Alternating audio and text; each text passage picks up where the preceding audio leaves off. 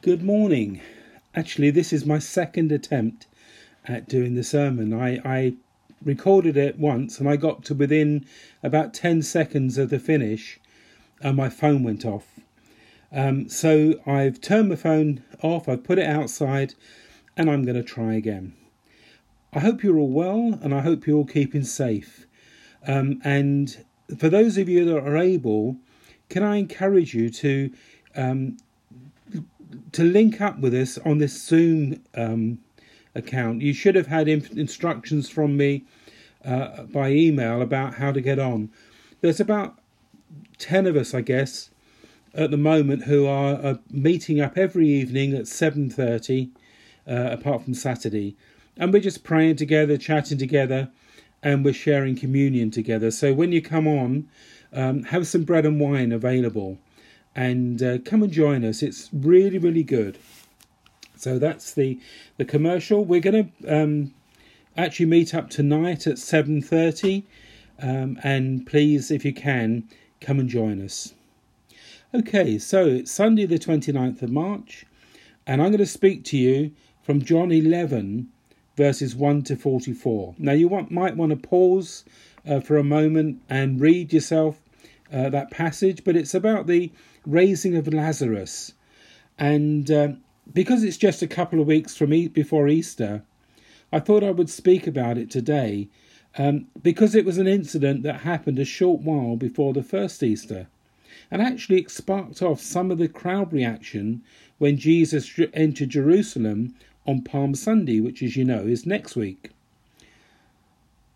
Do you get things stuck in your mind that you can't forget? To be honest, I forget most sermons I hear within days. That's why I make notes, to remind myself what was said. But there are two talks on Lazarus that I don't need to consult any notes for. They remain vivid in my thinking. The first was a talk by J. John that you can find on YouTube. It's one of the funniest things I've ever seen. Give it a check out if you can. The second talk was quite a few years ago now, but a man called Bishop Joseph Carrington, he said that in the spirit you can go places, and when you get there you can do things. And Jesus demonstrated that in the story of the healing of the centurion's servant, and of course in this story today. You see, we don't have to be in close proximity to see God work wonders. We just have to say the word and the Holy Spirit will go and act in Jesus' name. But what I want to think about today is also tied in with some verses from John 9 that I've been meditating on this past week or so. In verses 2 and 3, when they saw the man born blind, his disciples asked, "Whose sin caused this, his sin or his parents?" Jesus responded that it was nothing to do with sin and blame, but was an opportunity for God to be glorified. You know, we're living in very difficult times, and I've heard all sorts of people looking for someone to blame.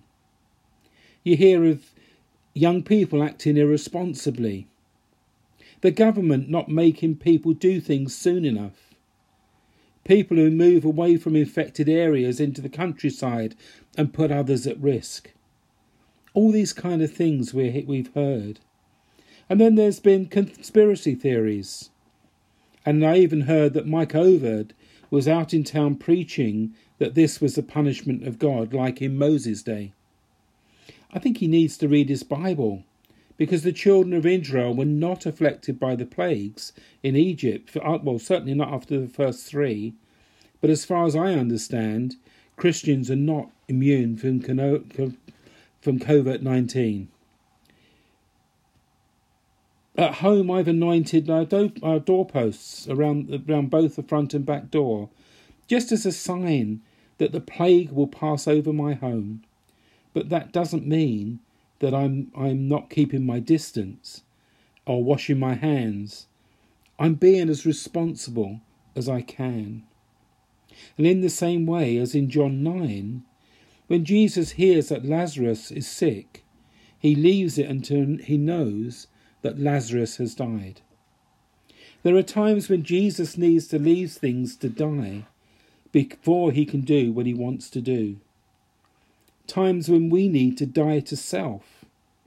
When we need to lay down our ideas and allow his plans and purposes to rise up and live. Jesus allowed this situation so that God could be glorified. Again, I remember in Joseph Galminton's sermon that Jesus went in the spirit to Lazarus and raised him to life before he arrived at the tomb. Because when he got there, he just called out, "Lazarus, come out."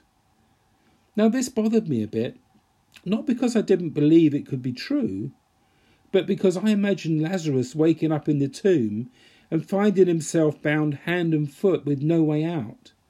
Now that would be really terrifying.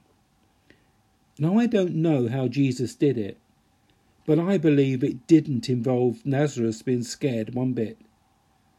God cares for us even when he's doing something like this to show his power. And when Jesus arrived at the tomb, just like in John 9, people had questions. The crowd were critical. He could have done something, so why didn't he? Martha showed faith. If you'd been here, he wouldn't have died, but it's not too late, is it? You can do anything. Mary, on the other hand, was like so many of us, disappointed with God, so she withdrew from his presence. When she did come to Jesus, she had the same initial thought as Martha. If only you'd come earlier. But her grief masked her ability to declare faith.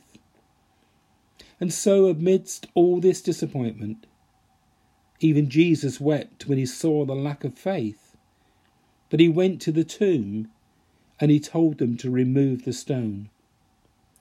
Now they were expecting a stench, and I guess they held their breath as the tomb opened up. And Jesus cried out, "Lazarus, come out." And there was a rustling and a shuffling, and a bound figure emerged into the daylight. Jesus gave instructions to unbind him.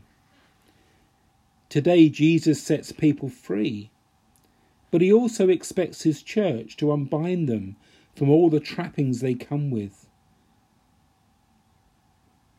I believe that as we come through this time of being trapped inside, just like Lazarus was, we will emerge very different from the way we went in. Lazarus became a celebrity. He also became a target. Because not everyone was pleased with the power Jesus demonstrated. They sought to take his life, and they wanted to kill off Lazarus as well if they could. I believe that when the church emerges from behind doors, many people will see us with fresh eyes. And we'll have tremendous opportunities to build on what we've been able to proclaim from indoors. But we need to be careful that we don't get disappointed or distracted by those who will be looking to blame someone for it. Asking that question, well, why didn't God step in and stop it from happening?